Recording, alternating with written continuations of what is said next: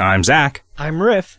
I'm Jim. And I'm Kevin. It's time for episode number 275 of Video Games Hot Dog, a podcast about video games. Guys, do you have any idea how long this podcast is going to be?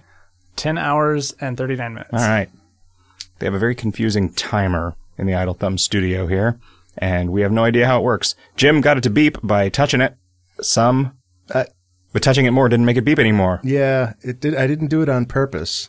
You didn't make it beep, or you didn't touch it? I didn't make it beep on purpose. But you did touch it on purpose. Yeah, the first time I made it beep, it stopped being a upwards counting timer and started being a clock showing the wrong time. Okay.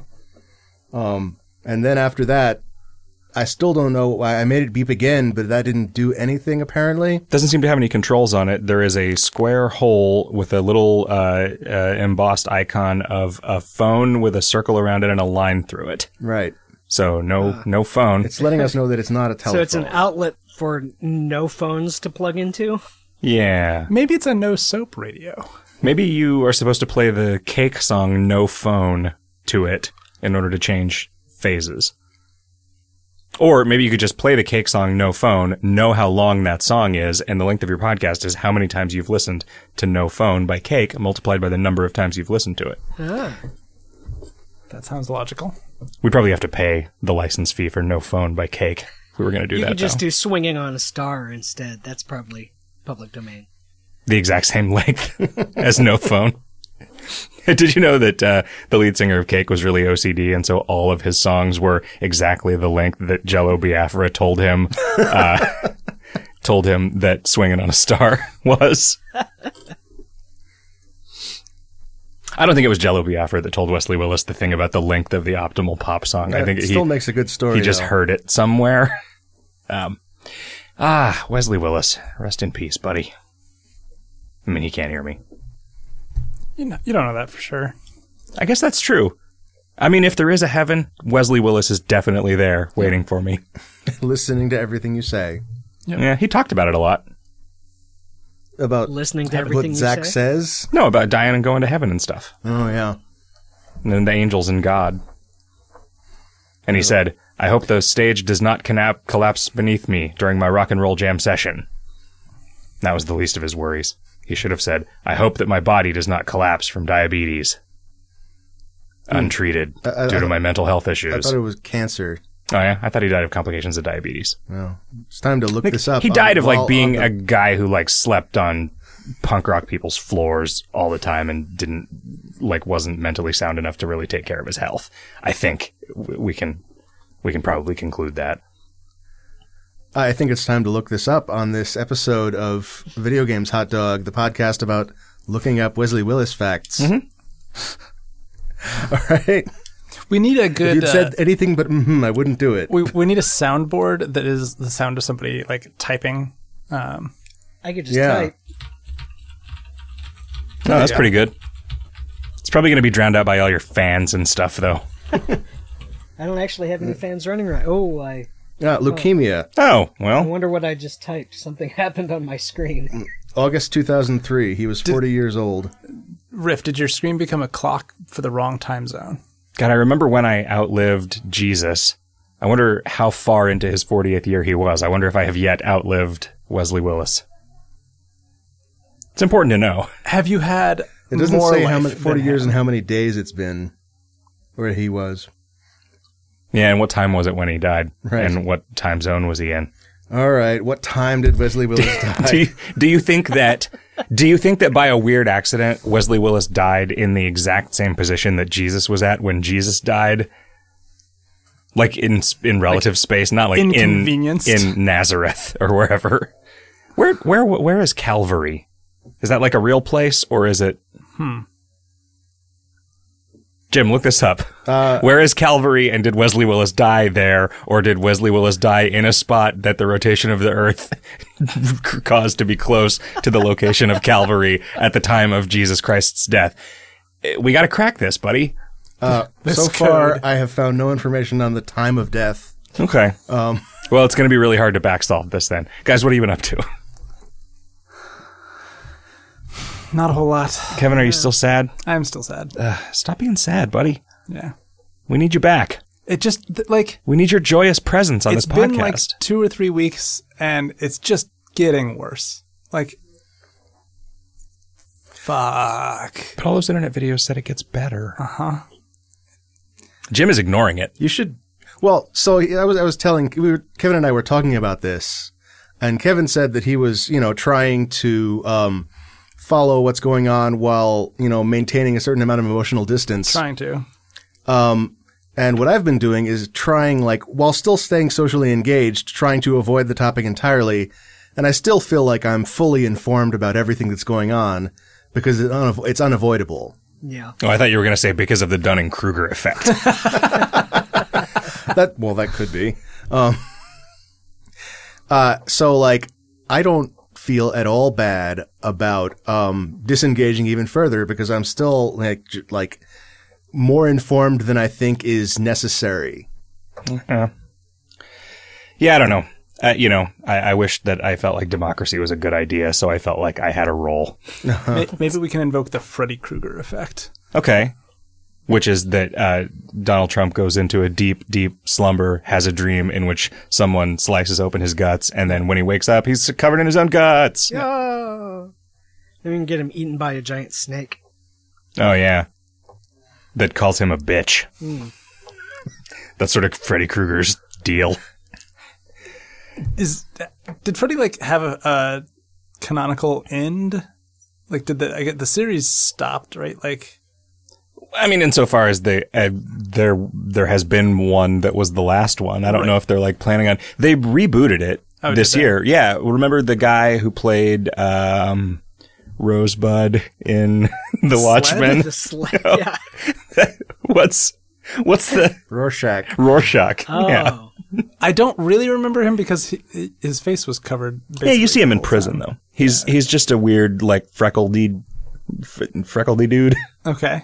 Freckledy man. Character actor. That's the only thing I've ever seen him in. That and the Freddy Krueger revamp. Is he? And that's Freddy. Yeah, which I've heard was not very good. Okay. I feel like that actor would probably do a good job. I mean, his canonical end was being burned alive in the boiler room by the parents of the kids he molested. The mortal end, but the rest of that stuff just goes on forever. Yeah, I mean, as long as there are not permanently defeat him. No, there was a fourth one and a fifth one and a sixth one, and then a final, and then the final nightmare, or Freddy's back, or then I think he went to space with Jason. Yeah, I remember that. So I never saw it, but were they in a space station? There was one where Jason was in a space station, and there was one where Freddy and Jason fought. I don't know if there was one where Freddy and Jason fought on a space station. Okay. There was one where they teamed up to fight Predator. Wow, the most crossover of crossovers. You haven't done anything other than just read the news and cry? Not cry, mope. Yeah, sorry. Well, I mean, I'm not, yeah. I'm going to go see movies and stuff like that, but they're not helping. They're just depressing me, so. You should see less depressing movies. Yeah, I should. We should stick to cartoons. Yep. Or movies that are, so I watched Last Crusade. Oh, yeah. Yeah. On your Indiana Jones kick. Yeah. And do you have a definitive answer? What's the best Indiana Jones? I definitely at this point. I haven't rewatched Crystal Skull yet. I saw it in theaters. Okay. So far I like Last Crusade best. Okay. It is very slapstick, and that's why I was bringing it up in terms of movies that are like cartoons. Oh, I see. It takes itself a lot less seriously than the first two movies, and I remember thinking that Crystal Skull was really dumb and slapstick when I watched it, and I wonder in the context of having just watched Last Crusade, I wonder if that will be more acceptable. I bet maybe after, watching the scene where Indiana Jones masks the sound of hitting a tile floor with a metal post by waiting for a librarian to stamp a book. Yeah. And after watching that scene, I bet that scene where he survives a nuclear blast by getting into a refrigerator, it's probably exactly about as dumb. Do you think the people who complained about the refrigerator thing being dumb, or Shia LaBeouf getting hit in the nuts by monkeys or whatever while he's water skiing using two motorcycles as skis? I don't remember a lot about Crystal Skull, but I do remember some nut shots and some. Yeah, there was Crystal Skull was really uneven. There was a lot of really dumb stuff in it, but there were some good moments too. Like the stuff, the scenes that are just like old Indy and Shia LaBeouf dialoguing were pretty decent. Like they could have turned that into a good continuing thing if they hadn't otherwise kind of fucked the movie up. Yeah. But I guess where I was going was, if you had been at 35 years old when you saw Last Crusade for the first time, would you have thought that it was as goofy as Kingdom of the Crystal Skull? That's a real good question. I don't know. I don't gotta say probably not. But well, I'm gonna watch it again. We'll see what 30. Oh God, how old am I now? 37, I think. Still nice. Yeah. In a row. Yeah. And also, I remember one of my critiques at the time of Crystal Skull was like all these unmotivated scene transitions where like a character gets separated from the group and then like swings on a couple of vines and then they're back in the caravan or something, like after an action sequence, with no like explanation of like how did that person determine which way like it didn't make any sense that they could just like figure out where to go to reconnect with them. Like I remember explicitly thinking this in the theater, like that was how like it seems like a dumb nitpick, but this is what I was thinking like while I was watching the movie. And all of the Indiana Jones movies have things like that where like especially the first one, the scene transitions are sometimes like in fact I think like I remember reading I didn't read the whole thing, but I remember skimming. There was a PDF released of the transcripts of like story brainstorming sessions between Lawrence Kasdan and Spielberg and George Lucas. And they just came up with a bunch of ideas and then gave them all to Lawrence Kasdan and said, "Go write a script." And so he had to like figure out how to jam all these individual like we should have like a scene, moments. Yeah, into a story, a sequence of events. And sometimes the seams are real obvious. And it didn't bother me. But I wonder if that's just because I already love that movie. Yeah, I mean, if you didn't have the same sort of critical eye when you saw it the first time. Yeah. Yep. I won another bar trivia night last night. Yeah? So far, every time we've gone to this place, the first time it was just Amelia and I, and she wasn't even there for the first round, which we still managed to win and get a lot of free drinks. Last night it was the two of us and some of her friends, and we won again. Nice. There was a round about dictators, which I knew almost none of, but her and her friends got all correct. There was a round of music from 2010 on, which I literally knew zero. Wow. Of the songs or artists. But then there was a round of 80s cartoon trivia, which just aced. Okay. It wasn't 80s cartoons necessarily. He does this bonus round where people just shout out round topics until he hears one that he likes, and then he just makes up the round of questions. How does which he do was that? Great.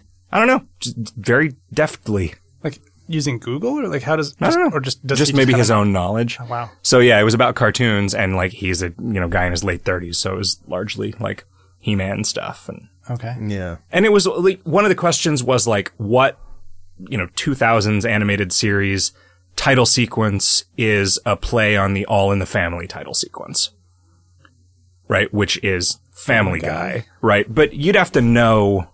You have to know like you have to know a bunch of things in order to Yeah. connect. So I feel like it's just stuff that he's like, oh, cartoons. What's true about this? And then just ask the questions. It was really good. Got another bottle of rum, which Wow. yeah, that's fine. Is it a pirate? I don't understand. Well, it's it's the bar giving away a bottle of booze of the bartender's choice. So I think they just get rid of stuff that they don't want. Right. Right. Because the thing about a bottle of rum is no one wants that. Okay. Pirate. Why do they manufacture them? Yeah, I mean, maybe that's the thing. Like it's like gold coins, Yeah. It's Well, people want gold coins. You want Yeah, gold you coins. love yeah. gold coins. right, but people don't. Otherwise, they would catch on. And like get rid of the $1 bill. Like take my one, please. I think gold coins had their day, and they are just like retiring and letting some upstart currency have a chance. Like bitcoins? Yeah. Electrum. Well, I think greenbacks are giving way to flues. to flues. Is that a thing? It was one of the like pre-cryptocurrency. There was like internet money, like beans and flues. Oh, okay. Beans with a Z. Yeah, I think so. Or actually, I think it was with 2 E's and a Z. That doesn't even read as beans. Bins. Yeah. Yeah. Binzy. So did Amelia major in dictatorships? Yes. Okay. Dictatorships in 2010 and later pop music. It was dictatorships. The musical. She just has a much more rounded, like, social studies education than I do. I don't know if that's a thing that was just like a thing she was more interested in. She's read a lot more than I have. If it's a thing that like public school was better at where she was, if it's a thing that public school got better at in the intervening time. I mean, you know, this came up the other day. I was absolutely taught that Eli Whitney was black. Really? Yeah. Huh.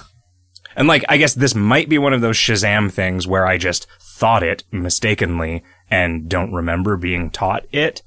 But like, you know, I had some real shit public schooling. Also, I was never interested in history class, and so I did not pay a lot of attention. And nobody like, wants a bottle of cotton gin, so That's true. And you get cotton mouth from drinking. just a bottle of gin-soaked cotton. Ugh. Yeah, it's good. It lets you keep track of your gin in zero gravity. It's a good crafting ingredient for health packs, though. Oh yeah. or it'd probably be a decent like Molotov cocktail. Oh yeah, Molotov cocktail or a poultice. Yeah. Yeah, it could be like a mouth poultice that also is a sedative. Okay. Mouth poultice. You know, like when they stuff your mouth with gin-soaked cotton. Potion. Oh, okay. Well, if you have like a sore in your mouth and you pack it with with gauze soaked in alcohol, which they do. I have never used a poultice. Have you ever used a poultice?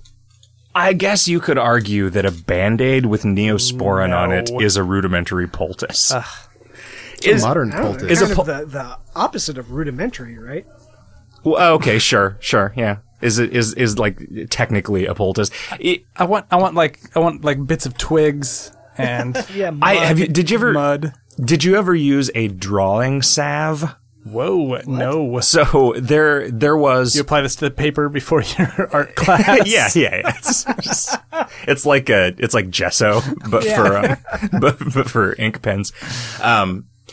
So my parents always had a can of stuff, and my grandparents always had a can of stuff that we called black medicine, which sounds like witchcraft kind of thing now. But it was just like some sort of tar that there were very specific kind of injuries that it went on. Like if you had a tiny piece of glass stuck in your skin, or like a splinter that was festering, you would put black medicine on it, you needed to and it would draw out. The idea was that it would like, I think maybe it was just kind of like a desiccant, and so it would just sort of suck stuff towards it. It doesn't make any sense. I don't know that I've ever been able to like find this on the internet. It seems like I would have looked. There's some really interesting like affectations or idioms or whatever that you grew up around, just in your very sort of micro like family unit, and it. Or the green peppers being referred to as mangoes. Yeah. Wait, what? Yeah, my grandma called green peppers mangoes. And I eventually learned why. There was a variety of green bell peppers that were sold in like the late 1800s as mango bell peppers. And so now all green peppers are that variety. But at the time, they were mango peppers as distinct from green peppers because they were a different species that was sweeter. And then they just became mangoes, and they don't have real mangoes there, or they didn't then at least. Right. Oh, that makes sense. There's got to be stuff that we call something that we learned as a child that nobody uses now. I can't think of anything off the top of my head, but like that. On the Bombcast the other day, they were making fun of Dan Reichert for referring to what insane people call beanies, but are actually called sock caps or stocking caps. Like a wool winter hat, that's a sock hat. I have But never people heard call that them called a sock people hat. call them beanies, and a beanie is Beanie's like got a little a propeller yarmulke on with it. a propeller on it. Yeah. That's what a That's beanie true, is. yeah. But no, it's clearly not. Like in most of the it's- country, people refer to those winter wool caps as beanies. Well, it's BEEN. Z-I-E. Yeah. Yeah. Leslie Benzies. A Benzie. It's a hat that's soaked in benzodiazepam, so it's sort of like a head poultice. It's for drawing things out of your skull. Like memories. Yeah, just like from memory, like drawing from memory, like as opposed to tracing Right. a thing. So, guys, we cracked it. Yep. Riff, have you done anything exciting? I went to a party to observe a superb owl, which is Okay. a joke Oh, yeah? that doesn't work as well when you say it out loud. Yeah. Did you actually watch the Super Bowl at a party? Yeah, some of it. It kind of got interesting at the end there. Yeah, Right? it did get interesting at the end. In fact, Yeah. it got real boring, and to the point where my friend, my high school buddy whose house I was at, switched over to the Raspberry Pi he has running a Nintendo emulator so that he and his son could play some Mario 3. But then Tecmo Bowl. one of the other guys at the party was keeping an eye on Twitter or whatever, and it was like, oh, hey, wait a minute, you guys should switch back. Something crazy might be about to happen. There was a time when like I would consider like everybody on Twitter talking about the Super Bowl to be annoying. Now But it's kind of a relief. a respite. Yeah. Yeah. It's like, oh, this is real nice. Well, I mean, mostly what I saw was stuff about how Patriots players and staff and management were all right-wing racist assholes. Okay. So I definitely saw some It stuff crept along in. those lines, but only afterwards. and then Justin McElroy being really excited that they brought back Spuds McKenzie for a commercial spot. I definitely like also saw like the everybody predicting one team to win and then suddenly the other one wins at the last minute as being very November 8th, Yeah. which was like so I was only paying attention for like the first half, so like maybe that's why I thought it was a pleasant respite. I thought you were going to say maybe we should have seen the signs that this upset was coming and tried to do something about it when we still could. Right. I saw a pretty interesting analysis of what went wrong for was it the Falcons? Was that the team that lost? Yeah. There was positing that they had just not practiced being ahead. Like they had no when they had been like practicing on what to do in various situations in the game, they had never practiced being ahead by 30 points. And so they had no So they idea what to didn't do or how to defend it handle well. it. Yeah, that makes sense. Yeah. I mean, are you supposed to play differently? Yeah. Yeah. You'll drag things out. You're just trying to run out the clock. Yeah. Yeah. Playing super defensively. Running out the clock is like the just fucking constant backdashing of real life sports. Like, Did you hear that? Was it like a Radiolab episode about the like badminton at the Olympics? Oh yeah, that was What? great. What happened? There was a point in the Olympics where it became advantageous to lose. And so there were a couple of teams that were competing against each other, and both teams wanted to lose so that they would get seeded against a weaker team in the like actual important games. And they eventually the teams got disqualified because they were like, the judges were like, you are not playing to the best of your ability, which is like one of the like Olympic credos or whatever. Right. And, but it was really polarizing. The audience was really pissed at them. Like the commentators just were like, this is shameful. Like I didn't see it when it was happening live, but it's kind of a fascinating story. Yeah. But that's like, but they were playing playing the to win. meta game to the best of their ability. but I think that largely everyone would agree that that's horseshit and not fun to watch. Yeah, Agreed. they should have, like, it's weird that they made that decision, even though somebody must have, in that decision-making process, must have said, this is going to make us look like huge assholes. And they went ahead and did it anyway. Well, they did it because they wanted to win so badly. Like, that's what motivates you to do that sort of thing, even though you're going to look like an asshole, is you want to win the overall competition. That's more important than the local one. Some of them probably just want to get back to the Olympic Village and that endless supply of condoms. I'm assuming it's just like a big balloon animal party that lasts all night. Well, only for the winners, though. The losers don't get any condoms. They're trying to overall, like, they're trying to combat the, like, gradual increase throughout history of, like, sporting ability. The medals are actually just those fake coins that look like, those condoms that are wrapped in the thing like foil. I think you said the medals are like radioactive and they hang at like at gonad height to the ribbon is to really sterilize long. you. Yeah. See, I mean, we're playing the real Olympic metagame. I don't know. It can't be any more boring watching two teams try to lose at badminton than literally everything else in the entire rest of the Olympics is. I think it would be a nice change of pace. Yeah. Just to watch something. If I've just watched 10 badminton matches, maybe I want to see a team try to lose on purpose. It's hard to lose on purpose, right? Yeah. Because if both teams are trying to lose, then it becomes a competition. You were making some like crazy moves to try to not like let the other team let them like let you score, basically. Yeah. I bet they saw some real feats of athleticism doing that. Yeah.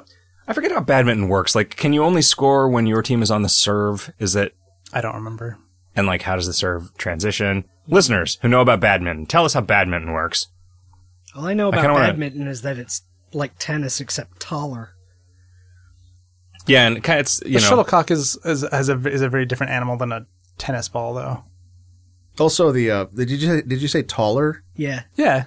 The net is taller. It's not as tall as like It's about the same size as a volleyball net, right? So there's the competitive badminton. The net is about as high as a tennis ball net. Is it? Yeah, like maybe a little bit taller, but it's not like up where the volleyball net is. That's like that's just for a cheap backyard set that is volleyball and badminton. Right. Like the difference between like the Monopoly you played as a kid versus like competitive Monopoly. Right. Oh, man. That must be a thing, right? Well, no. We're living in it. Okay.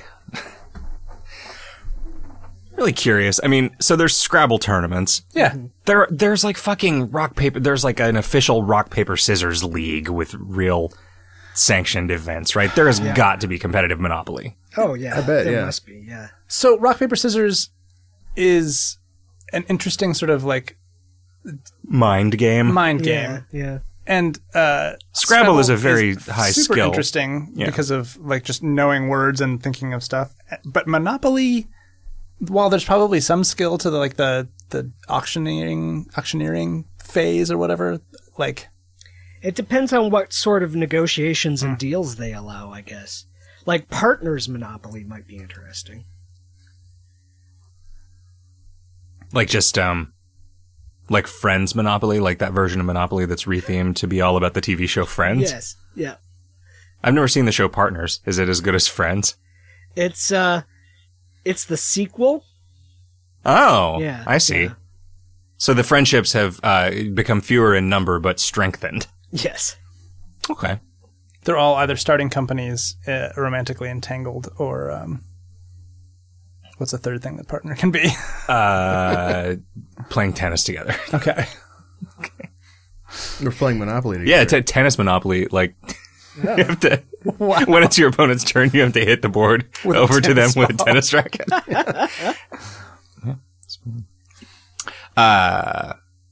Have you played any video games, Jim? I played Dandy Dungeon. Yeah. What'd you think of it? I thought it was pretty delightful. Like, I actually don't feel like the game part of it is much of anything. Like, it's barely there. Even like it's a little bit of a so this is a game where you are alternately watching like JRPG style cutscenes, and normally I'm against those, but it's written in a very delightful way. Like I always enjoy watching these characters in this writing. It's really well localized. and you're alternating doing that and like going through these puzzle dungeons where you draw a path to take, and the character takes that path, and like there are like puzzle like interactions with the other entities in the dungeon, but it is almost always, like, as far as I can tell, most advantageous to always just cover every square, and there's usually only one way to do it. I don't know about that. I don't know about that, but I imagine there's like some sort of difficulty slider that. I mean, there might also just be a bunch of pre-made patterns, right? Like, because it's not like there is just some math about the topology of like an Alcazar board that determines whether there's one path or multiple paths through it, right? Yeah. Like, at any point where there's a 3x3 shape, there's a lot of ways through that for a set. There's multiple ways through it for a given set of exits, right? Yeah. So, actually, is that, no, that's true. I think so. Yeah. In any case, I don't feel like I was ever making an interesting decision in that space. I mean, did you get to the point where you have like the rats that you deploy to trigger all the traps on the level? And yeah. So like choosing when to deploy spells and items, that's a real thing, and that does sometimes get interesting. Like managing your inventory, because like sometimes you'll get new items and have to either throw them away or throw away something you're holding. There's a little bit of that. But mostly I'm in it to see what happens in the story, and I'm hoping it's actually like eventually going somewhere. So far there's a little bit of introduction, and then some individual vignettes with different characters. But I don't get the sense that there is any sort of like story arc to it. And that's fine. Like, if I just play this until I get bored and then stop, that's fine. It's also fine if the story is just a bunch of silly things that happen in this dude's apartment. Yeah. That's cool. I'm really enjoying that stuff. Yeah. I wish the rice balls were not so expensive and also so rare. But what do they let you do? They are, if you die in a dungeon, you can eat one to stand back up. And outside of a dungeon, you can give them to your starving neighbor, and he will give you a bunch of like rare crafting ingredients. Yeah, there's a scene where somebody shows up in your door and then like with one hit point in their HUD, and they're saying, "I'm starving, please help me." And then the protagonist, like, his reaction to this is to get an amazing idea, and he runs to his computer and starts implementing a new feature of his game. And which is to give rice balls to starving dungeoneers so they can go adventure for you. That sounds very much like House, when you'll be mid conversation and have the final diagnosis idea. Do you know what real life object is represented by that sprite? The rice ball? Yeah. Like, is it just a ball of rice with like a rectangular piece of seaweed on the it's called a bottom onigiri, of it? Yeah. So it's just nigiri with no fish? I think an onigiri could have fish in the middle, but generically it doesn't have to. How big is it? I want to say like if you put a hand over your other fist. Oh, wow. So like a softball or something. Yeah. Okay. I guess that makes a little more sense. I might be wrong about that, but that's the impression I've got. I've never seen one in person. It's a thing that I only know about from sprites in video games. Right. And they don't really have a sense of scale. And also, I think in a lot of cases, I always used to think that it was like a hut or something, like that the piece of seaweed was a door because it always looked like a cave entrance or something. Right. Like, I'm just going to eat this little model cave. I remember reading that all the enemies in Space Invaders are modeled after sushi. Huh. What? They're supposed to all look like rolls. Like edge on? Yeah, probably. Huh. That's weird. What the iconic Space Invader certainly does not. Which one? Well, Crab. Crabs. Maybe you should think legs. about the ones with like prawns sticking out of them. Oh, okay. Well, there's the one that looks kind of like a like a bowl of rice. Okay. Sort of, or like a mushroom, kind of. The upside down bowl of rice. For when you mushroom is the classic upside down bowl of rice. You get furious at your bowl of rice and flip it over. Is that all? That's I'll probably think of something, but I'll interrupt you guys later. But that's all I can think of right now. I played all the way through 2016 Doom.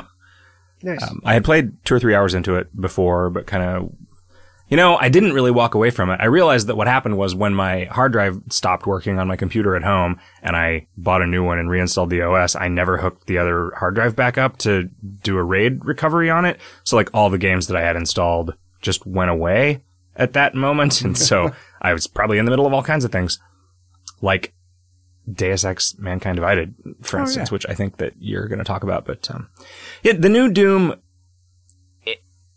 I'm still like really on board with it. I'm really glad that I played it, but I do wish that it had been 3 hours shorter. How long was it? 7 hours, maybe. Okay. And it was, by the end, I really wanted to finish it because every level had like cool new environments, and some of them were more new than others. Some of them were clearly like their sort of showpieces. But and some of them had less going on, and they paced it pretty well. They would put a kind of a dull one in between two exciting ones.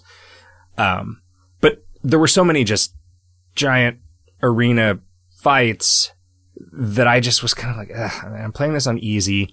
This is the same enemies over and over and over again, differentiated only by like, oh, now there's 2 waves of these mancubus. Fucking mancubus is the name of that thing. And pinky demons and imps. Impcubus. Mm-hmm. And cyber demons. Although the cyber demon I think is like a boss that was real big. But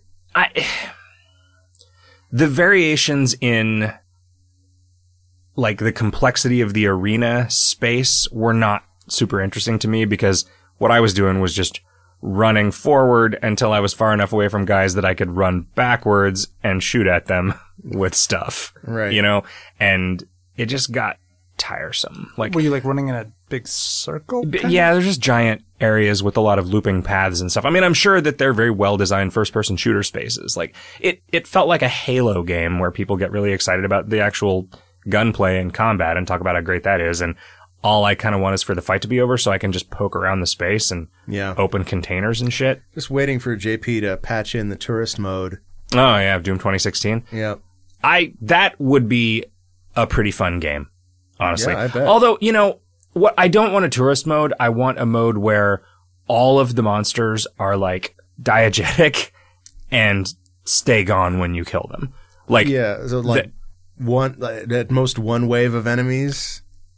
Yeah, but not like waves, right? Like you could go into a room and there's 5 pinky demons in there, and that's fine. Now I'm fighting 5 pinky demons, but not like you go into a room and there's 25 minutes worth of monsters. Yeah, which is what would happen, And so you want Deus I get Ex. that. I get that. That's what people want out of a Doom game. Is to run real fast and have the BFG and whatever. But that's how Doom worked. The first one. Like there were enemies in a room, and those were the enemies you fought. Yeah. And like sometimes there were ambushes where no one would teleport in, but like that was a rare exception. But those also oddly existed in a place, right? Like it's not like they they faked it by by like having them being alerted to you in a room that existed just to pace out when they would arrive. Yeah.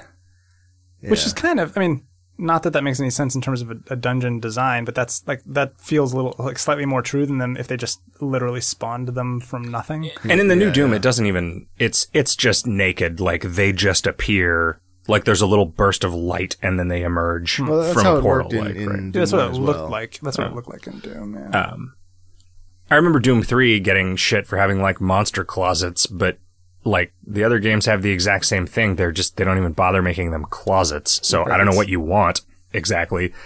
I think the difference there is that Doom was trying to be a survival horror game instead of an action game. Doom 3. Yeah. And so like it's trying to maybe not be Resident Evil, but be Half-Life, Sure. And it's did a bad job at that. And if it were more arcadey, then it might have gotten a pass on that stuff. This game looks real nice. And the environments are cool, like going to the different hell levels, like the Mars bases are just like, this is just like giant industrial spaces, and like they look nice, but you've seen this before. Like that's about where I gave up on the game. You've been in a foundry. The ability to just skip the levels that aren't hell, or like the sort of interesting spots where hell is bleeding over in a sort of meaningful way. Yeah. into the Mars world. I like that the story stuff just like very, very clearly just gets out of the way. Like the game starts and there's a little bit of exposition going on a screen, and your character just punches the screen and you leave the room. Like it just cut, Yeah. There's never a time when you have to sit and wait for I guess there are a few times where you have to sit and watch. I remember like a 15-second. People were talking about how like the protagonist just punches the screen in the middle of the opening cutscene, and then the cutscene is over because like he has no time for this shit. When I was watching that intro, I wanted it to be over before the protagonist did. Yeah. Yep. So that's me. There are definitely times later on when it's like, they really want you to see this cutscene playing out. A lot of them are just like these sort of hologram, like Tacoma style cutscenes that you can just leave while they're playing, and it's fine. That's fine. There's, something that I really don't like that this does is audio logs that require you to stand next to them while they play. Oh, that's Dishonored 2 has that too. Yeah, I know. Why? I get that it's like provides an amount of verisimilitude that this sound is ostensibly coming from this machine, and so it shouldn't just obviates the entire point of the value of an audio log. It could just follow you and not say anything about it, right? Yeah. It could just not comment on the fact that it's like, oh, by the way, Corvo, we've installed this earpiece so that Silvergraphs can play and it'll sound like it's coming from right inside your ear. Like, no, it's fine. I get that it's a video game. Yeah. And yeah, there's just there are these plinths that you find in hell. Plinth is a hilarious word. It's pretty good. That just tell you they tell you like the lore of the Doomslayer. Like, I think the idea is that you're the Marine from the first Doom that gets like frozen and like imprisoned in hell. Mm-hmm. And because the demons are like afraid of you because you're the only human that's ever been able to kill them and like freely travel back and forth between Mars and hell. And then when they start mining hell for hell energy and the corrupt corporation on Mars, they accidentally unearth your sarcophagus and you wake up in there. But it has got to be intentionally like they got like a 12-year-old metalhead to write the like audio log exposition stuff for this, because it's like it's written by a demon. Right? So like it's narrated by like whatever ruler of hell that's like warning people not to let this dude out of this sarcophagus because he's gonna fucking kill us all with a rocket launcher. But I don't know, man. It was worth listening to because it was just like maximally hokey. Yeah. It was pretty good. Man, when we were at trivia last night, The Crow was playing on a TV that was like in my field of view. So I just watched a lot of The Crow with subtitles on. And that was pretty stupid. Like, I kind of want to just sit and watch the whole thing, but it's pretty stupid. Yeah. It's not as stupid as the comic books. The comics that the comic books are based more stupid? They were terrible. They were absolutely terrible. Huh. Yeah. Not like deliberately like hokey, funny, stupid, but no, they took themselves super duper seriously, and they were so bad.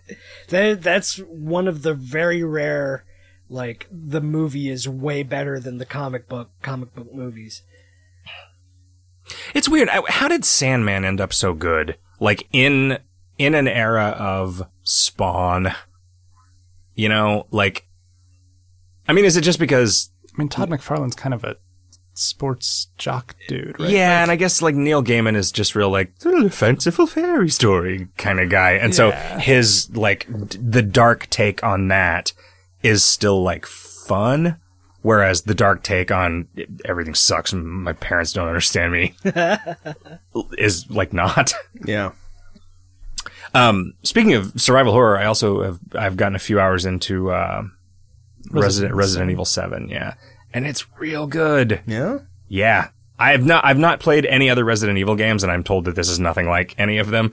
Like, but it's like Really, so like they rebooted ludically rebooted it again.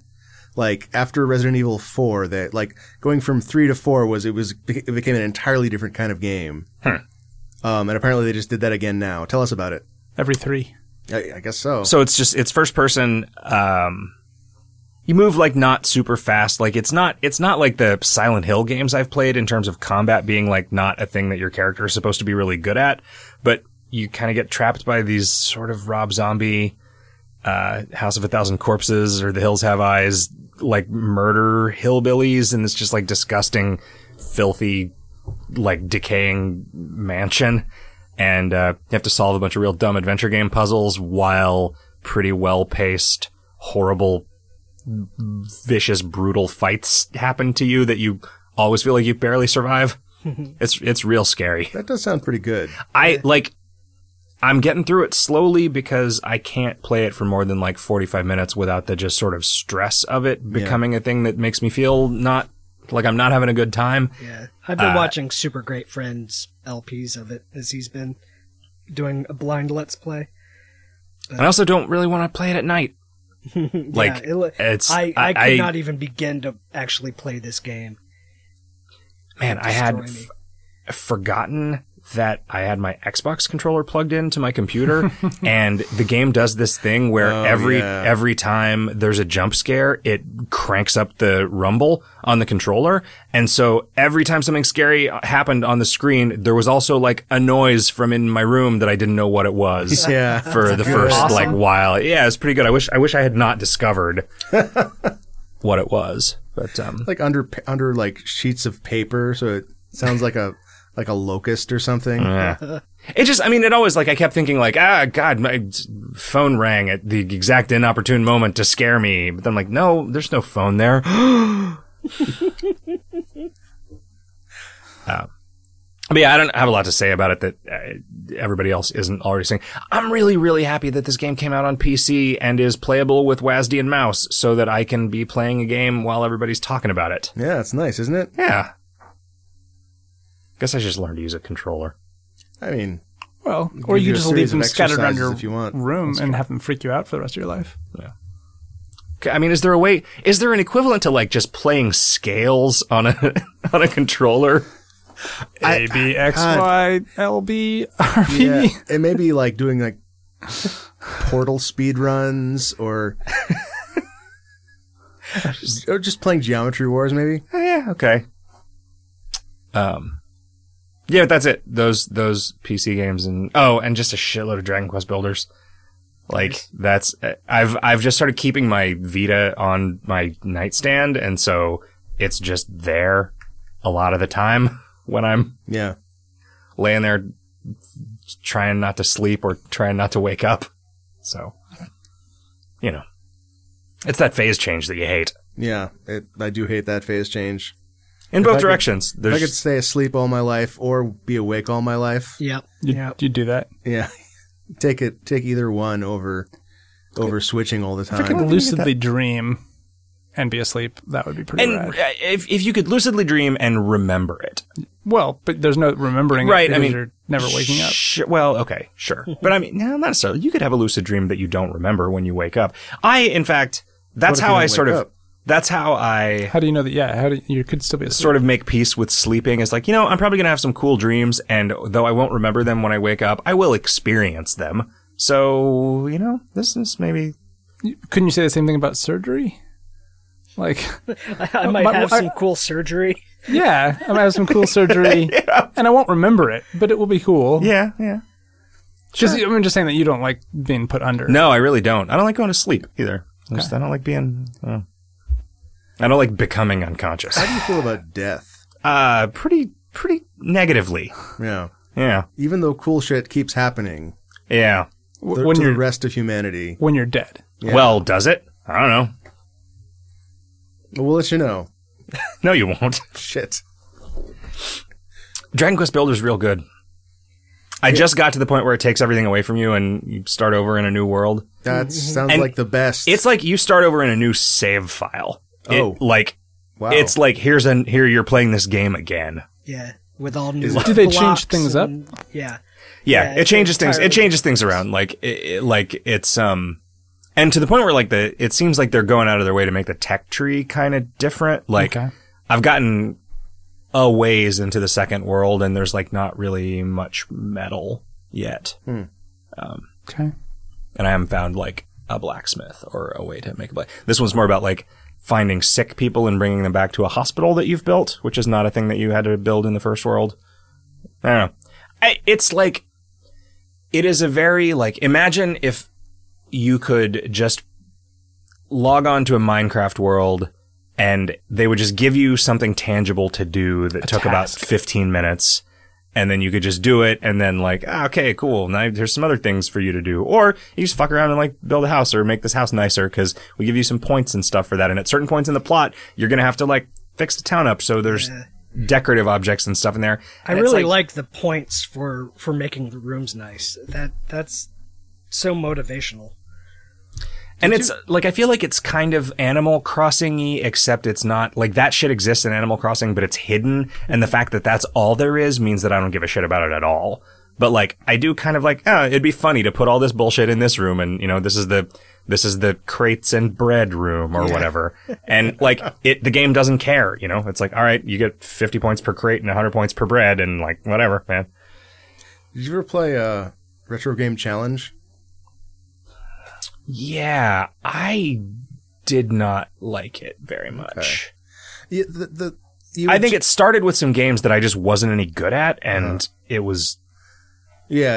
And that game structurally had some problems, but the reason I bring it up is just the idea of putting you into this game with a goal, but there's also a whole bunch of other stuff you can just go do instead, and you can take your time. As it turns out, like the way the game is paced, you get bored of each game, but if you don't immediately try for every goal at the start, just because like you have to do 4 different goals in each game before you can move to the next one, and I feel like they could have handled that better. I feel like NES Remix is a much better delivery on the promise of Retro Game Challenge anyway. Yeah. Because at least all of those games are as good as an original NES game, right?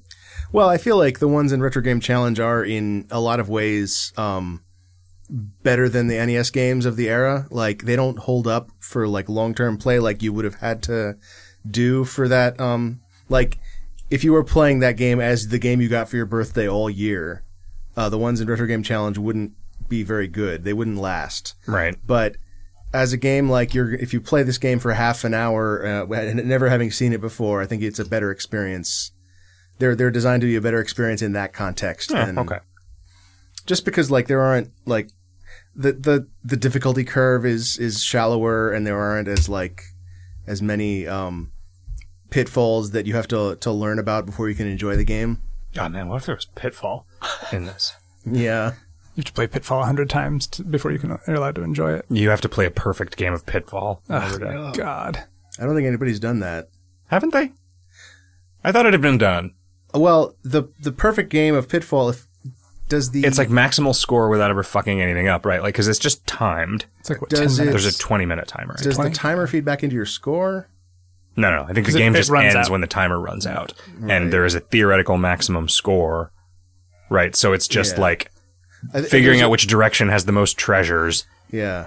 and getting as far as you can in the 20 minutes. Yeah. So sort of speed runny, I guess.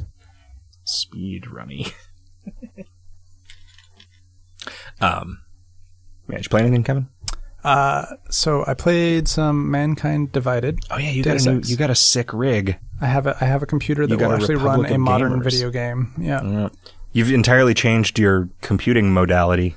Yeah, for the past decade I have had just even longer. No, past 20 years. I've had just a single laptop that is my sole computer. It's always been like a high-end Mac laptop. And I've had 4 of them now. So like one every 5 years roughly. And so it was time to get my newest one, and the newest MacBook Pros came out, and they were just the specs were so disappointing, and the computers were so expensive with disappointing specs that I was just like, fuck this. Like this is they have just finally said fuck you enough to me that I decided to do something else. So what I'm getting now is just a Mac desktop, cheap Mac desktop, and for work stuff. How cheap do Mac desktops get? I got a really high end Mac Mini, and it was like $1,500. Okay. So it's still, I mean, expensive. This is expensive as a very high end Windows desktop. Yeah. But it's cheap for a Mac. Yeah. Right. I mean, it's like, And this is with everything Macs have. Because I still need to be able to run a bunch of software on it. Macs have really good longevity too. Mine's been, let's see, this is in early 2008, so that's 9 years old, and I've replaced the RAM in it once, and that's wow, great. Jesus, you're still using the one that we got you at the office? Yep. Mm-hmm. Damn, dude. Anyway, Mankind Divided on your sick Republic of Gamers gaming laptop. Yeah. So I have all the settings turned up to max, which I have never played a video game with all the settings turned up to ultra or whatever.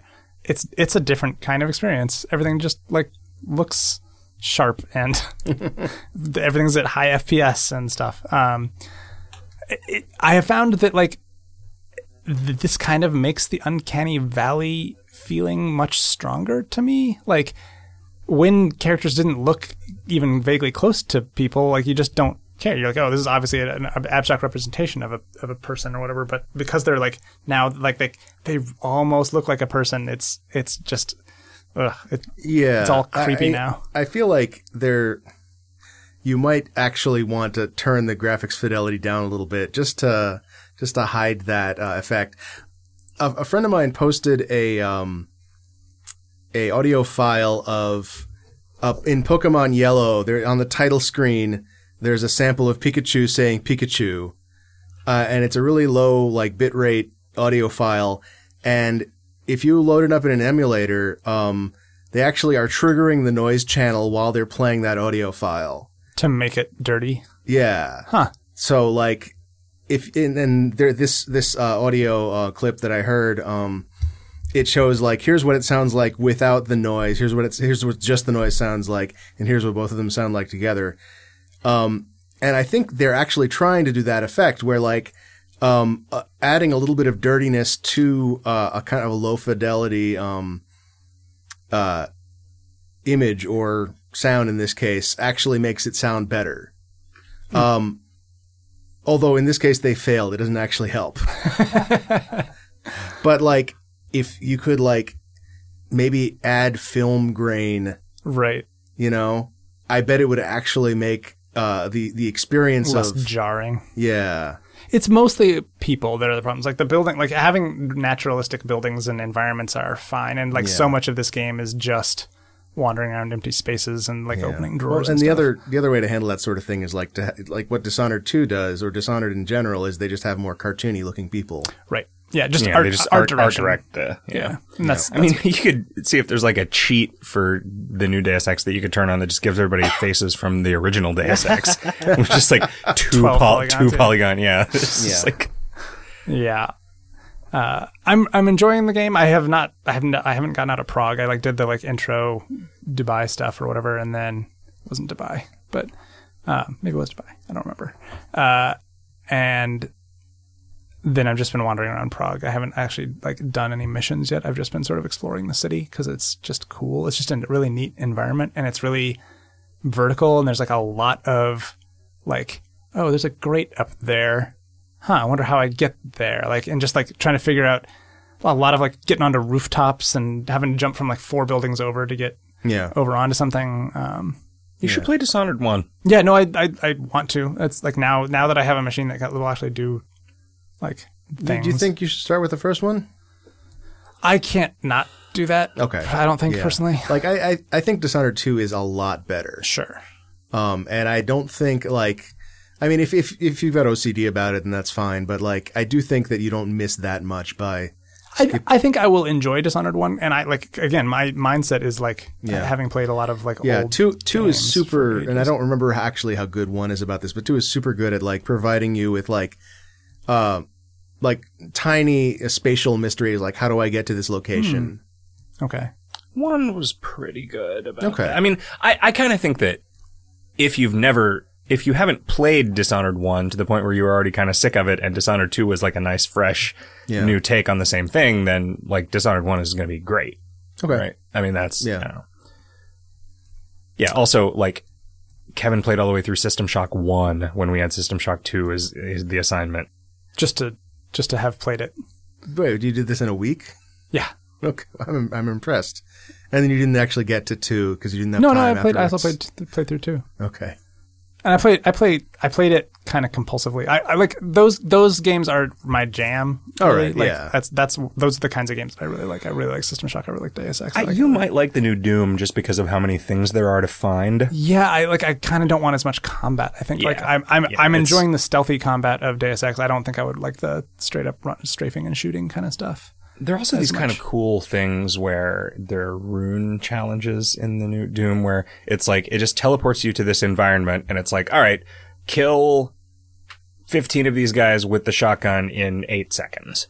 And that it's sounds just like sort a of Bastion challenge. Yeah, it really is. And then that like unlocks the thing that like makes, whatever I did one that was like a jumping challenge to just collect these things in a short amount of time. And then that makes it so you have like very, very fine-grained control over your movement when you're in midair. Huh. So you can just jump around corners and stuff after you That's neat. get this thing equipped. Yeah.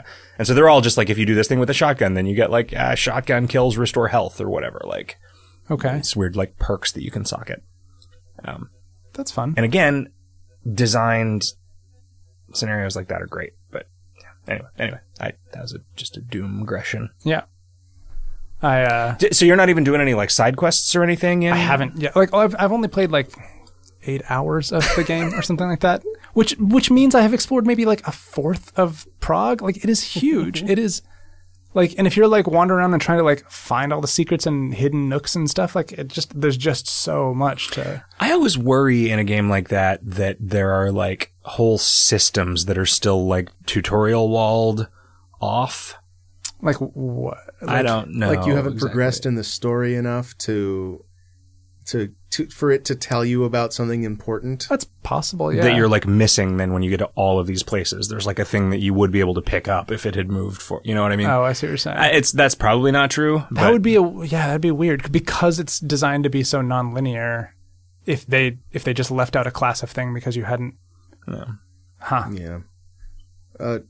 Yeah. Or, I have found like, some story objects for quests. Like this is a thing that you're like that does this thing, and I'm like, I don't have any idea what you're talking about.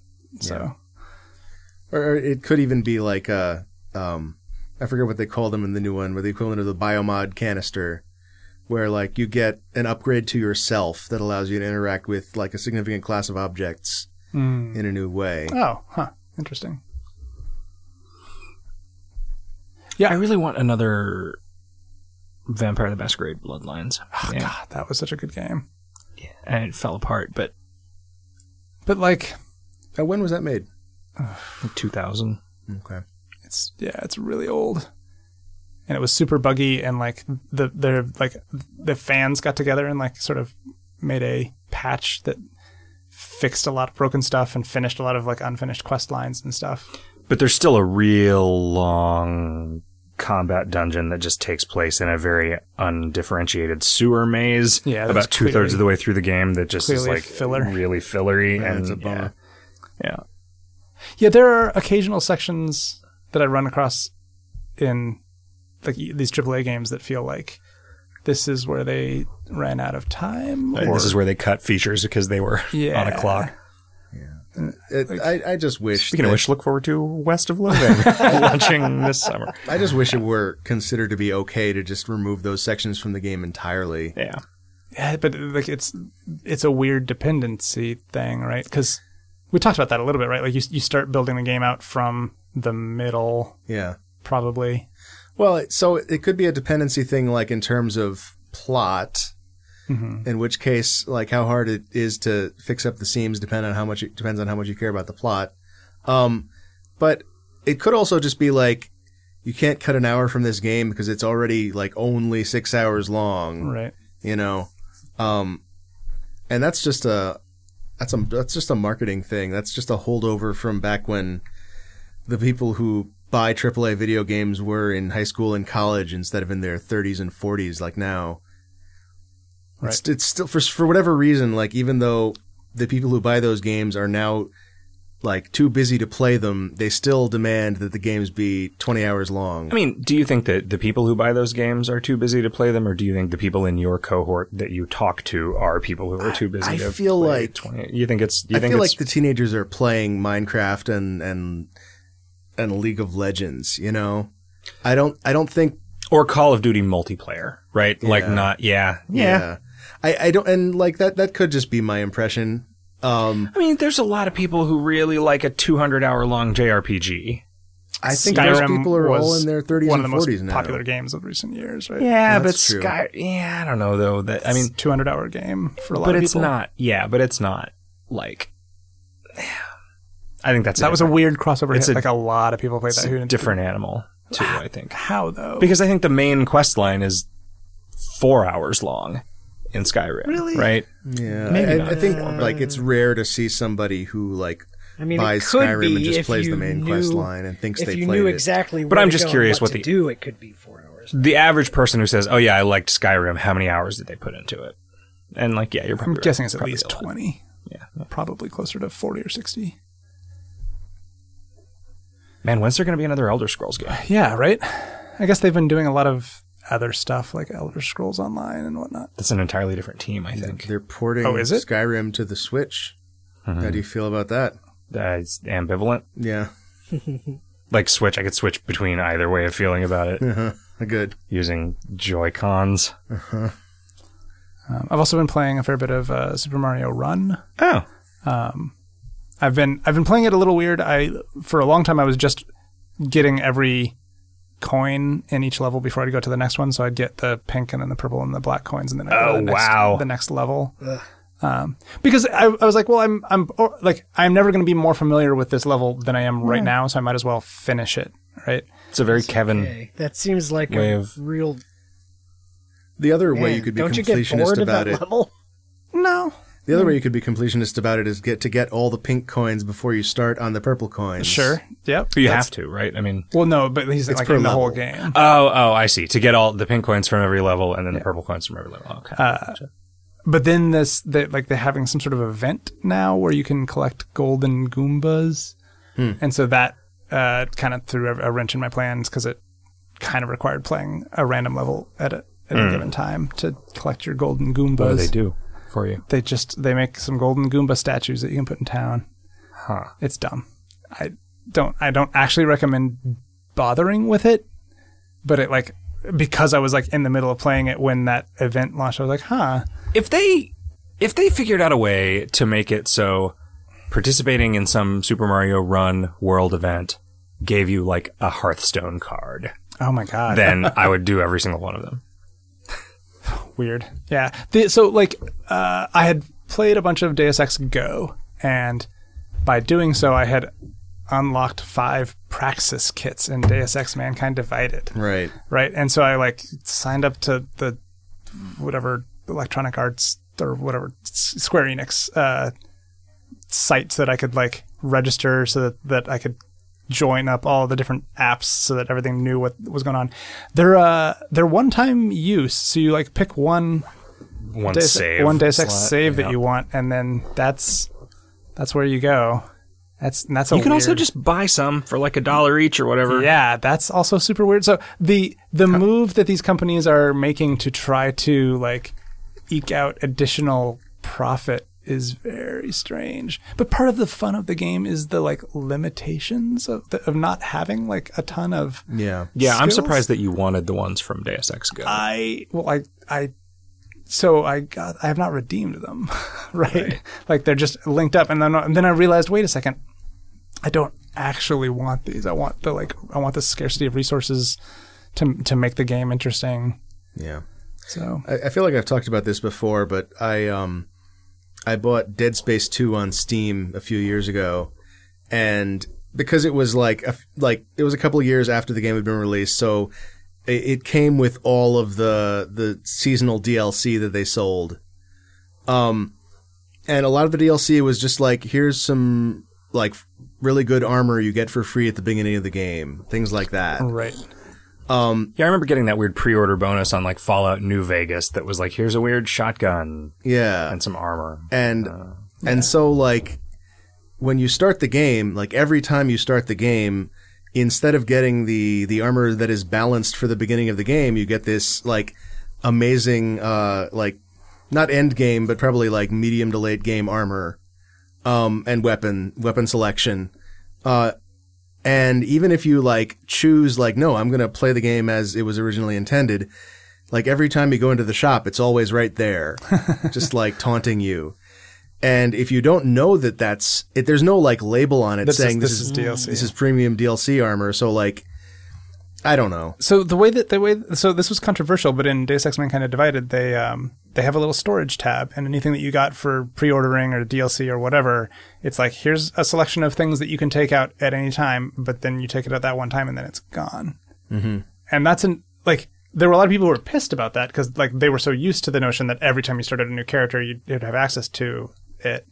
But I think it solves that problem a little bit. It's like, if you really want an easier go through, or like you accidentally sell your weapon or something like that, you have this like fallback that you can always resort to. But yeah, it is interesting watching the market try to figure out how to survive, right? Like these companies, like what are people doing? What innovations are people coming up with trying to like make something that people will buy and give get the maximum amount of money per user, right? Because like some people are going to pay $60 for a game, or some people are going to wait until it's on sale for $20, and like those people are different people. Yeah, you know, and it's hard to know what the price point for each person is.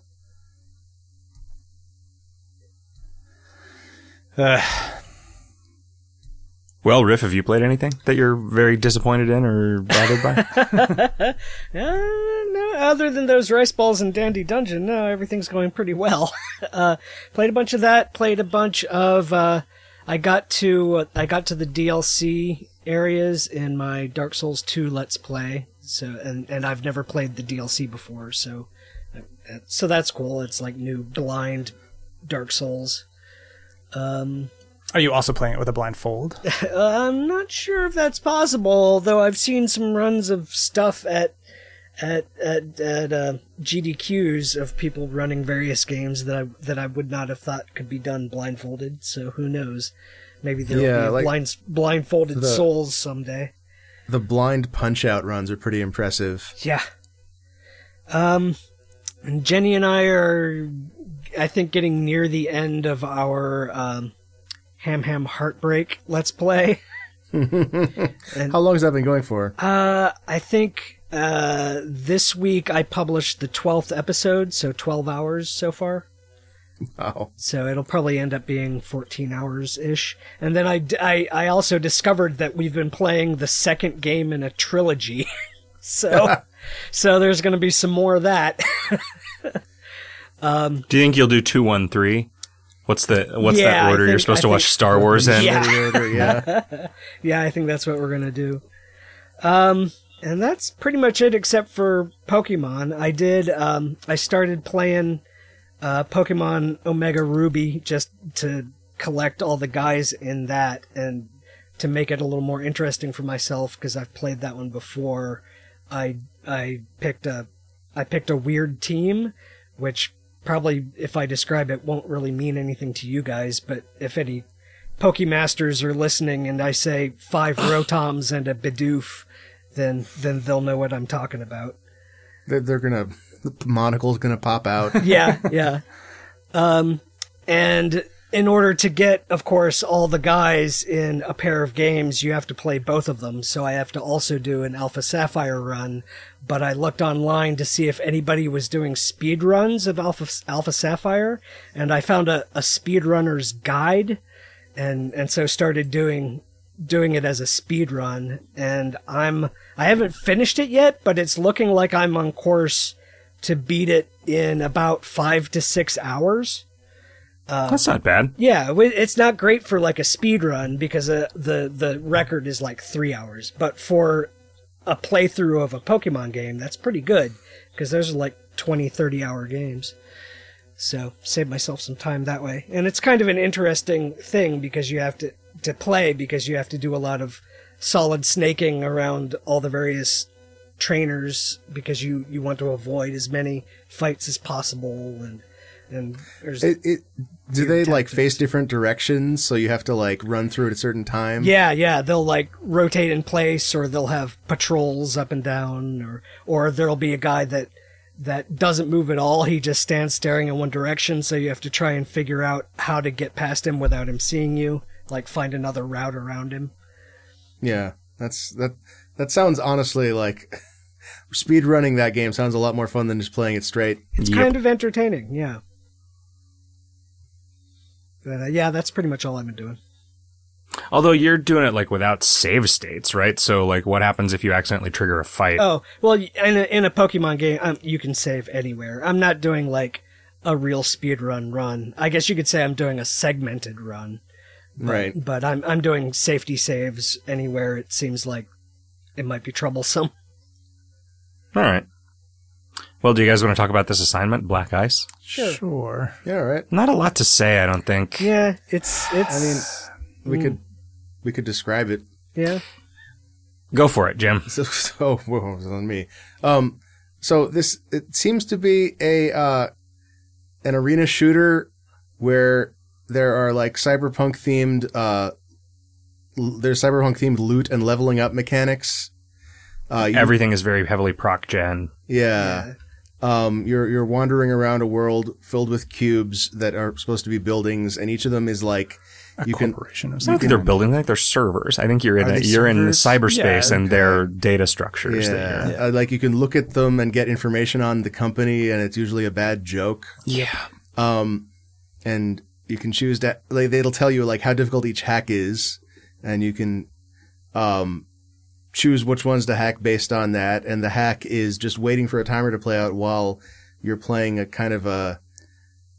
I feel like you have to kill all the enemies that come out that spawn. Is how you advance. There's a timer, but once the timer gets to 100, enemies stop spawning, and you have to kill all the ones that are left. Yeah. So it's a lot like Devil Daggers, but with more hit points. Yeah. The weapons are very, very procedurally generated. Yeah. Like the different kinds of. There's a lot of variables that are kind of randomly selected for how weapons work. Yep. I like. This game as the framework for a game with like goals and maybe a little bit of story would be pretty good. It could be really. I assumed it would be that. Yeah. Yeah, me too. I think I was like, oh, this seems like an interesting like cyberpunk story thing, but there's like no framework really. It's just the same thing. It's really just like basically. I mean, like starting a single player game is just starting a multiplayer server with only one player attached to it, and it just randomly puts a bunch of buildings. I mean, there's ostensibly the goal of like, there's a giant, very difficult to hack building in the middle that you like level up. I mean, there's nowhere near it. The further away you get from the center, the more sort of interesting stuff is going on. The buildings themselves, the server shapes themselves get more varied. The shapes get more varied. The terrain gets more varied in terms of like elevation changes and stuff. Yeah. There are some servers that are like sort of jumping puzzles that you're having to move around these platforms on the outside of it. You start to see more and more servers that are allied with another server. So when you hack one, they both activate. No more stores. There's like a ring of stores around they do typically, yeah. And then what happens? Did anybody die? What happens when you die? You just restart in the center. I never died. I mean, I just eventually like started hacking buildings that were way out of my depth. Yeah. And then every once in a while you'd get one with a real easy enemy spawning pattern, and it's just like, you gained 3 levels. Like, you know, this sort of scratches the itch that like playing Diablo for a minute does. Like I keep finding myself running it and playing it some more, but then thinking there's really not a lot to this. The loot drops, the random chance that you might get something really cool is interesting. Yeah, there's definitely a little bit of that compulsion there. And it might actually be cool, right? Like it might be some new like mechanic, new mechanic of weapon that you've never seen, which is like there's a lot of stats and a lot of things that the familiars, they were pretty cool. You can summon little dudes. I really wish that there had been more variety in enemies. Like I wish that enemies you summon the same things that you fight. Yeah, basically. And there's like 4 enemy models. Yeah. Like I wish that they had been proc gen enemy models. Like you could do that with some harder. Yeah, but I mean, but it's all cyber. If we're making wishes, this game seems like an early access game that's never going to come out of early access. Like it's from 2014 and it's still in early access. The combat part of a pretty interesting game, but just that interesting game is not necessarily getting made. I mean, there was a Steam update in December of 2016 saying like, "Oh yeah, I'm totally going to do a big patch soon." Right. You know, I mean, it's positively reviewed. It's cool looking. Yeah. I wish there was more to it. Like if the team is small, if it's just one person or whatever, then that makes a lot of sense. Yep. But I mean, especially if it was like, well, this was my job for a minute when a lot of people were buying it, but now it's not. Right. So peace. Yeah. Yeah. I feel like, I don't know what it would be, but I feel like you could add like a Spelunky-like structure to this game and make it be really compelling. Yeah, just like do the same mechanics, but like generate a world that's like sort of divided into a few little subworlds with some things that you're supposed to do in each of them, and like you know, like a single NPC with a dialogue tree system, and he asks you to do some jobs or whatever, or some kind of story where you're the Decker supporting some street samurai doing a job elsewhere, and that's I don't know if I want the person who wrote this text to write. Well, no, that's another. You'd want somebody else to write that, but. There are like placards on the side of each server that are like, here's information about this company and what they do. And there is clearly like a little bit of random generation, but it's mostly like, we just picked 2 Cards Against Humanity cards and presented them in order. This is what this company does, and this is what they're rumored to be doing. And none of that was randomly generated. It was just he wrote 14 bad jokes and randomly shows you one of them. That was disappointing. Everything has real stupid names if you look at what their names are. I stopped doing that pretty quick. Yeah. That's. Yeah. I don't regret playing this. No. I might even keep playing it. Just to waste some time. You know? I wish there was more there. Yeah. You know, that's a kind of praise. Yeah, it kind of is. We didn't decide what our next assignment was going to be. We did not. How about Vampire the Masquerade Bloodlines? We already did that. We've done that as an assignment. I didn't play. How about just for me then? Okay. All right. How about you play Vampire the Masquerade Bloodlines? We will read about Vampire the Masquerade Bloodlines and remember it while we work. Yeah. And then we'll talk to you about Vampire the Masquerade Bloodlines. Are we really doing this? Yeah, sure. We should also do something else. We've never repeated an assignment before. This is breaking new ground. Nothing wrong with that. Okay. All right.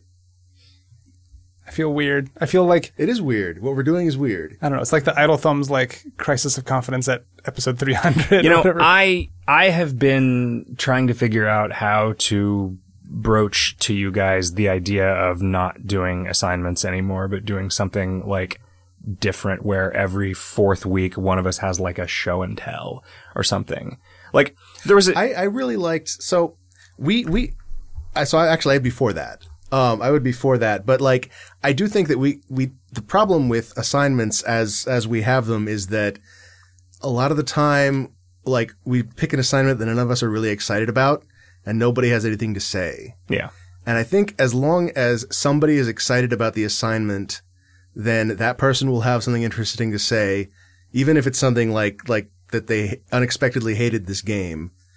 And I think that would make it be always interesting.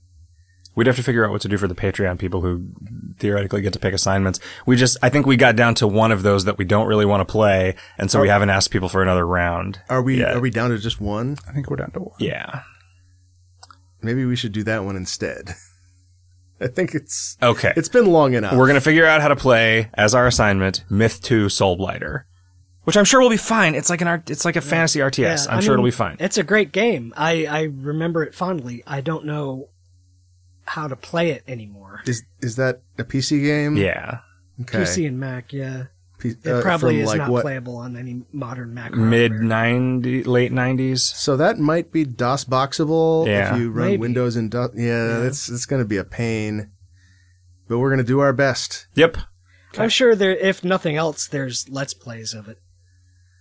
Did you guys play the updated version of Vampire the Masquerade Bloodlines? Okay, Yeah. so you can't just do that one. No. That's really the only way to play it. I mean, I bought it when it came out. Like Yeah. I played it when it was new, but the Steam version, they finally just were like, fuck it, and put the fan patch in the Steam version. That's pretty cool. It's great. Because there's no one on earth who would be upset about that, but it's sounds like the kind of thing they would never do. Yeah. Well, I'm curious, if there were, I think there would be legal concerns there. Well, I think that's the thing. Somebody got the rights, or so it turned out and nobody had the rights or something. Almost and all the content was actually already in the game. That it was just there were just entire quests that were inaccessible in the game because they just didn't. Presumably, at least there are programmers going in and doing bug fixes, and their work is presumably owned by unless there was some EULA and the mod tools or something where all rights go to the anyway. That's cool. I'm really glad that start a band and call it EULA and the mod tools. I'm really glad that patch is just on Steam and you don't even have to. Yeah, the game wouldn't run on modern hardware without it. Yeah. For a while, Steam was selling that game in a way that just would not run on Steam. It said on there, there was all this stuff. There's game does not run. You will not be able to run this without the fan patch, but it's worth it. Buy it anyway, and don't come complaining when it doesn't work, because here's exactly what you need to do to get it to work. Please do it. Convince Steam that it was a good idea to put this on here. If you search for Wolfenstein 3D on the Google Play Store, the only actual Wolfenstein 3D thing that comes up is it's called Automatic Wolfenstein 3D, and it's a bot that plays Wolfenstein 3D. And in order to run it, you need to give it the URL of the shareware episode so they can download the levels. Huh. And it's rated 1.5 stars because everybody downloaded it thinking they could play the game. So I've just discovered that if you go to projectmagma.net, somebody has set up an updated, an updated application file or whatever for Myth 2 that lets it run on modern Mac and Windows. Okay, cool. That's useful. We'll put some links in there. All right, guys, I've had a great time recording episode number 275 with you, and I hope we do it again real soon. And you know who it was brought to us by? Sam Jim Jam. I have no idea. Generous Patreon backer, Sam Jim Jam. Yep. Just him. Just him. Yes! That's the only one. And I hope we do it again real soon. And listeners, I hope you'll join us. And until you do, you will. Have a great week, everybody. Keep it real. Good night.